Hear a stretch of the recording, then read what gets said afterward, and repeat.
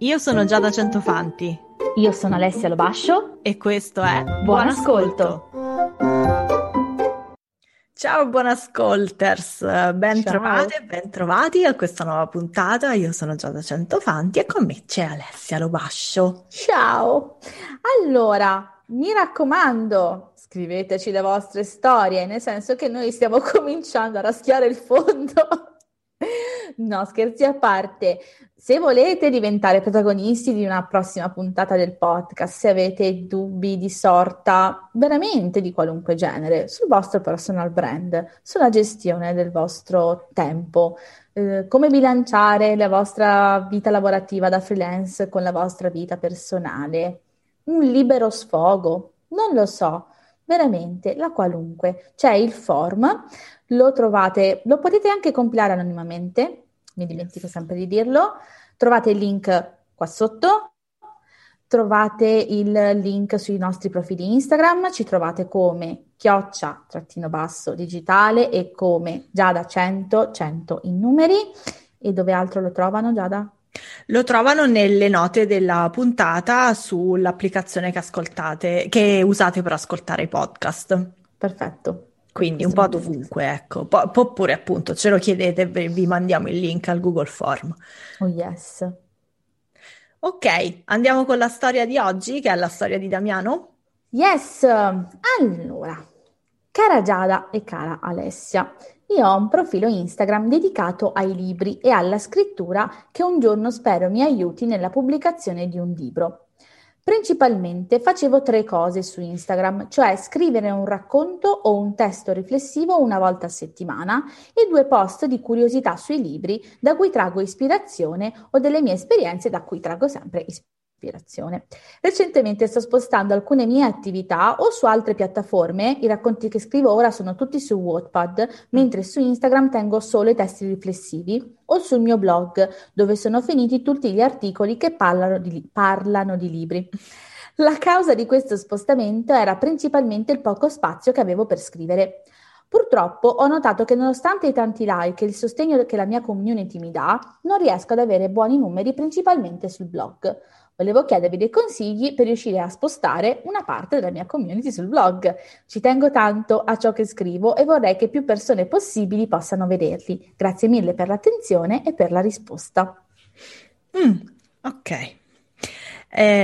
Allora, scusate, io sembro Capitan Harlock però, che era un figo della Madonna, però magari non vedeva neanche, giustamente aveva un occhio. Vabbè, lasciamo perdere, scusate. Allora, la prima cosa a cui mi aggancio è vorrei spostare le persone da Instagram al blog, spostare nel senso che vorrei che le persone che mi seguono su Instagram andassero a leggere le mie robe anche sul blog.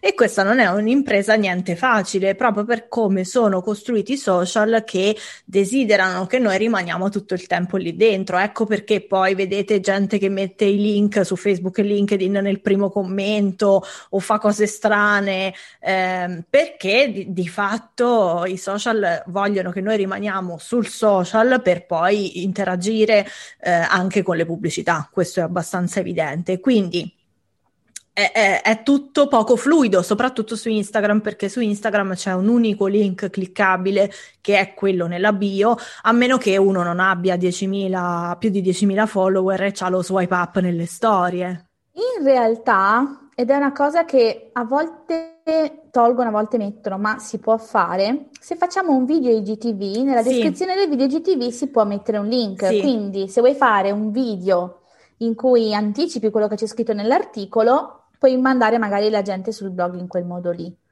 Sì, è vero, io lo usavo per il podcast, poi mi sono rotte le balle, non l'ho fatto più, credo per la prima stagione del podcast, però effettivamente avevo notato che avevo fatto questo tentativo che mettendo dentro il link era cliccabile, è uno dei pochi luoghi magici dove questa cosa accade.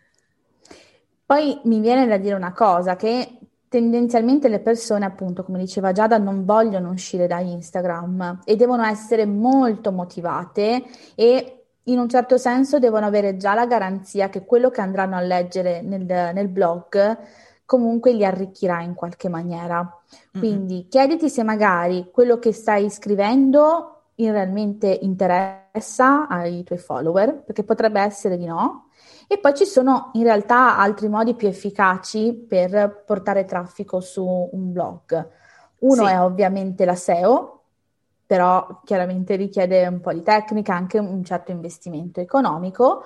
Un altro investimento che invece secondo me è più ricollegabile anche a Instagram è creare una newsletter nella quale poi avverti quando pubblichi un nuovo articolo. Quindi mm, creare un piccolo freebie, una qualunque cosa per invogliarli a iscriversi alla tua mailing list e poi li tieni agganciati in quel modo lì.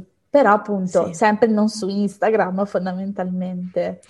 Sì, c'è anche un po' da capire appunto se le persone che ti seguono su Instagram sono veramente interessate a leggere quello che tu scrivi oppure sono più interessate a quelle parti di curiosità di cui tu parlavi, no? Raccontavi che ogni tanto raccontavi appunto dei libri che leggi, dell'ispirazione che prendi, magari sono più interessate a quello piuttosto che ai racconti. Ecco, appunto, serve un interesse di base molto forte perché le persone compiano delle azioni che sono, fra virgolette, faticose. Perché un conto è mettere un cuoricino, faccio doppio tap su una foto o addirittura solo un tap proprio sul simboletto del cuoricino e ho finito. L'esercizio della mia volontà messo in azione è molto molto blando. Già scrivere un commento è qualcosa di diverso. Andare a cercare il link nella bio perché poi noi non ci ricordiamo mai, ma i nostri post vengono visti nel feed. Quindi per andare nel link in bio io devo fare un primo tap sul nome dell'utente, poi andare a guardare la sua bio e poi fare un secondo tap sul link della bio. Se lì abbiamo più di un link, c'è un ulteriore tap da fare. Questo prevede una grossa volontà da parte mia di andare a vedere quello che mi stai proponendo. Quindi anche parlando di metriche, delle famose vanity metrics, quant'è poco? Cioè come lo quantifichi il poco tu? Quante sono le persone che poi vanno effettivamente sul tuo blog? Perché tieni conto che quelle persone, anche se magari sono 10, sono delle persone che hanno fatto uno sforzo importante per arrivarci e quindi non vanno sottovalutate perché sono solo 10. Assolutamente. E io lo continuo a ripetere, lo ripeterò fino alla nausea, non fissiamoci con le vanity metrics, Sì, anche perché le vanity metrics sono una cartina tornasole per capire come le persone interagiscono con noi, perché ogni azione ha un significato diverso. Se metto un cuoricino è perché magari ho visto qualche cosa di carino, se lo ricondivido è perché veramente trovo una roba che ne so, magari l'avrei detta io e quindi ho voglia di diffonderla perché, perché sono d'accordo. Se lo salvo è perché trovo veramente un contenuto di valore che mi può servire in un altro momento o di cui voglio usufruire in un altro momento. Ma sì. non è la quantità che fa la differenza, anche perché come si sa e viene ripetuto continuamente, l'algoritmo di Instagram è altamente oscillatorio. È come giocare in borsa, pubblicare un post su Instagram. Quindi magari vediamo 30 cuoricini per un post e 10 cuoricini il post dopo e ci chiediamo ma cosa cavolo è successo? Eppure mi hanno detto che quelle poche persone che l'hanno letto mi hanno detto che era molto bello e magari davvero era più bello di quello precedente. Però noi vediamo i cuoricini e ci sentiamo delle merde. Ops, scusa. Non fa niente. Sì, è vero. Fra l'altro, ti faccio un esempio recente. Io sono un po' pippa con gli hashtag. E, siccome qualche post li avevo riutilizzati, allora non sono andata a finire nella copertura delle persone che non mi conoscono, diciamo così. Quindi mi dava un tasso di scoperta da parte di persone che non conosco 0%. Allora, nei post successivi ho fatto peggio, ci ho messo meno hashtag, non a casaccio, però comunque quel tasso lì è aumentato di pochissimo. Però che cosa è successo? Che gli ultimi post hanno tipo 3 o 4 salva, che non è poco. Nel senso, è vero che è 3 o 4, ma noi che ce ne frega di andare a parlare con 1 milione di persone? Noi non lavoriamo come creators che fanno pubblicità o che fanno collaborazioni con brand. Il nostro tipo di lavoro è differente e funziona sui piccoli numeri, perché se 3 persone hanno salvato quel contenuto, si vede che quel contenuto poi non faceva tanto schifo. Tanto appunto io quando salvo i contenuti è perché me li voglio rileggere, perché mi sono interessati, perché mi sono piaciuti molto o perché magari a un certo punto voglio ricondividerli perché penso che possano essere utili per le persone che seguono me, anche se io l'ho trovato da qualche altra parte, no? Quindi ha un grosso valore quel salva. Quindi Vanity Metrics è una questione, uscire dai social è un'altra questione che non è semplicissima, come abbiamo visto, no? Convincere le persone perché comunque il meccanismo del social è fatto per farcele rimanere dentro. La SEO è tosta. Soprattutto immagino per il tipo di contenuti che crei tu, perché se sono racconti non è che ruotano intorno a parole chiave, magari invece sulla parte di ispirazione a partire dai libri forse un po' di lavoro si può fare. Tu che dici? Sì, su quello sì, però in realtà quello che mi preme dire a Damiano è di riflettere anche un po' sul motivo per il quale, cioè lui dice io vorrei crearmi una community che poi nel momento in cui decido di pubblicare un libro magari ha voglia di comprarla. E pensando un po' a quello che lui diceva di aver, la sua programmazione, cioè allora un post in cui racconta le sue esperienze, 2 post di curiosità sui libri. Le curiosità sui libri sono una roba tipica da book blogger, Mm-mm. non da scrittore. Quindi occhio che la persona che ti segue perché tu fai le recensioni di libri non è la stessa persona che può essere interessata a degli scrittori emergenti. Sì.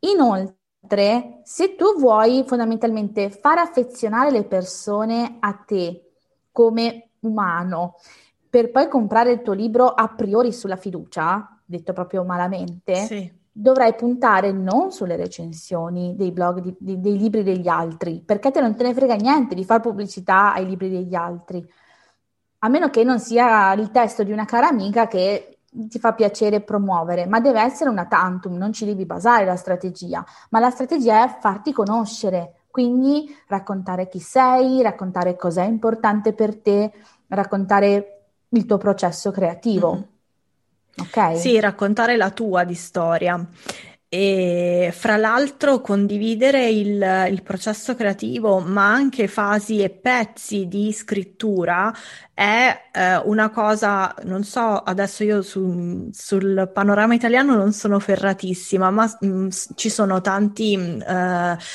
per lo più statunitensi e inglesi che seguo che lo fanno e cominciano a farlo anche con degli articoli di approfondimento, quindi non necessariamente scrittura di romanzi, ma articoli di approfondimento che scrivono, magari buttano lì l'idea su Twitter, sto cominciando a scrivere questa cosa, voi che ne pensate? Ci avete già pensato? Avete delle fonti che mi consigliate? Quindi cominciando a coinvolgere la loro community, non con l'intento di coinvolgerla, non so se mi spiego, ma proprio con l'intento di avere un contributo e di condividere con altre persone, quindi un po' quello che faremmo con i nostri amici da un certo punto di vista o con magari dei colleghi giornalisti o scrittori, no? E cominciano lì e poi magari si spostano sul blog dove cominciano a buttare giù pezzi di questi articoli di approfondimento anche quando la creazione in pubblico la chiamano, anche quando l'articolo non è ancora pronto. Quindi poi accettano, magari arriva qualcuno che commenta, dice, ah, ma io su questa cosa penso, e allora prendono quell'idea e la integrano citando la persona. È chiaro che per un romanzo è un po' diverso, però questo potrebbe essere uno spunto interessante comunque. E poi mi viene da dire, non sai come fare, prova a chiedere alla community che cosa ne pensano. Magari scoprirai che loro ti dicono, a me i tuoi articoli sul blog non mi interessano, preferisco quello che scrivi su Instagram. E ancora, chiediti, effettivamente Instagram è il posto giusto Mm-mm. per te? Perché potrebbe essere che non lo sia. Sì. semplicemente.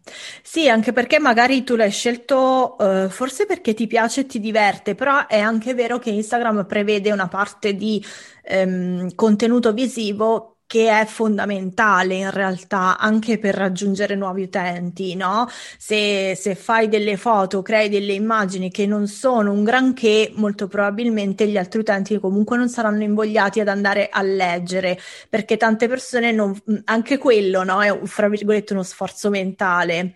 Spesso il tap è per la foto, non è per il testo che c'è sotto. Assolutamente. Anzi, io dico sempre, quando mi dicono, ma secondo te le foto che pubblico sono abbastanza di qualità? Io rispondo con questa domanda. Queste foto che tu stai pubblicando, le stamperesti, incorniceresti e le appenderesti nel tuo studio, in casa tua? Se la risposta è sì, allora sono sufficientemente belle, se no no, vuol dire che c'è qualcosa che non va. Mm-mm. Sì, comunque appunto quello è un mezzo visivo che era nato per tutt'altro scopo all'inizio, adesso viene usato in una maniera diversa, appunto anche per questioni di lavoro e va benissimo così, ma rimane il fatto che è un mezzo visivo. Sì, assolutamente. Io direi che abbiamo detto tutto l'impossibile a Eh Damiano. sì, sì, gli abbiamo fatto una testa tanta, quindi a questo punto, prima di passare all'oroscopo, che fra un po' arriva, vi ricordo di lasciarci recensioni su laddove ascoltate il podcast, iscrivervi sempre lì, iscrivervi su YouTube e lasciarci i commenti su YouTube, così ci fate sapere se quello che stiamo combinando in qualche maniera vi è utile e vi interessa. A questo punto passiamo all'oroscopo. Ariete, siamo tutti stufi della quarantena, ma tu più di ogni altro. E allora perché non provi a creare uno spazio coworking virtuale? Toro, è un po' di tempo che fai degli incubi molto vividi e ti svegli più stanco di quando vai a dormire. Ti invito a fare un po' come Freud e a chiederti, non è che in questi sogni assurdi c'è qualche messaggio intrinseco che il tuo subconscio ti sta urlando a tutto spiano? Gemelli, salterà qualche appuntamento, ma non farne un dramma. Ti hanno solo chiesto di rimandare, non ti hanno mica detto che sei brutto e cattivo e che puzzi. Cancro, sai, le telefonate sono un po' come le mail. Non è mica detto che tu debba rispondere a tutte le ore. Già. Leone, fai tanta scena eppure l'opinione degli altri è molto importante per te. Per esempio, ti dicono che non puoi scrivere un oroscopo perché non sei un astrologo o un'astrologa e tu te ne freghi e lo fai comunque, ma poi rimugini per settimane su quanto effettivamente possano aver ragione. E va bene che è importante mettersi sempre in discussione, ma starai mica esagerando a sto giro? Che bello scriversi l'oroscopo da soli. Vergine, sarà meglio che ti scrolli, Vergine, e che ti faccia valere, o qualche leoncino che ti circonda finirà per prendere sopravvento. Non che ti voglia trasformare nel pasto della giornata, ma sai come sono, la loro esuberanza può essere stancante. E vabbè, ma si sopravvive in fondo. Bilancia, stai passando la quarantena in solitaria e la libido comincia a scalciare, facendoti perdere la concentrazione? Ho la soluzione per te, Bridgerton, da guardare tutta ad un fiato, a ripetizione. Scorpione, non invito mai nessuno a rimandare una decisione, ma con te farò un'eccezione. Ho fatto rima. Aspetta, non sbilanciarti. La soluzione si presenterà alla tua porta senza fare il minimo sforzo. Sagittario, di solito sei più calmo di un lago d'inverno, ma ora avresti voglia di spaccare tutto, vero? Non lasciare che la rabbia prenda il sopravvento, chiama qualcuno che risolva i problemi al posto tuo, vai a farti una passeggiata e leggiti un romanzo. Titolo consigliato del giorno, L'attraverso a specchi di Christelle Dabot. Capricorno, lo so che non ti piace quando ti si fa notare che sbagli qualcosa, però cavolo Capricorno, quando comincerai a prenderti cura della tua salute? Acquario. Dai che sei a buon punto, Acquario, piantala di autosabotarti e termina quel dannato corso che hai cominciato. E ricordati, non importa che tu faccia bene ogni singolo giorno, basta che tu faccia qualcosa, anche poco, con costanza. E infine pesci. È bello essere introspettivi, meno bello è saltare alle conclusioni, pensando di conoscere ogni pensiero di chi ti circonda. E va bene che sei intuitivo, intuitiva, ma da qui a Vanna Marchi Style è un attimo. Scusate, fra l'altro io mi sono distratta come una cretina perché c'era nell'acquario c'era un fai poco ogni giorno con Costanza e qua a casa ogni volta che diciamo fai con Costanza, chi è Costanza? Arriva la battuta dopo. Quindi io stavo pensando a quello e ciao, bene. Ok. E su queste note il magazzino chiude, come dicevano a Lupim e alla Standa, ma voi siete troppo giovani per saperlo. Ci sentiamo alla prossima puntata. Ciao! Ciao a tutti.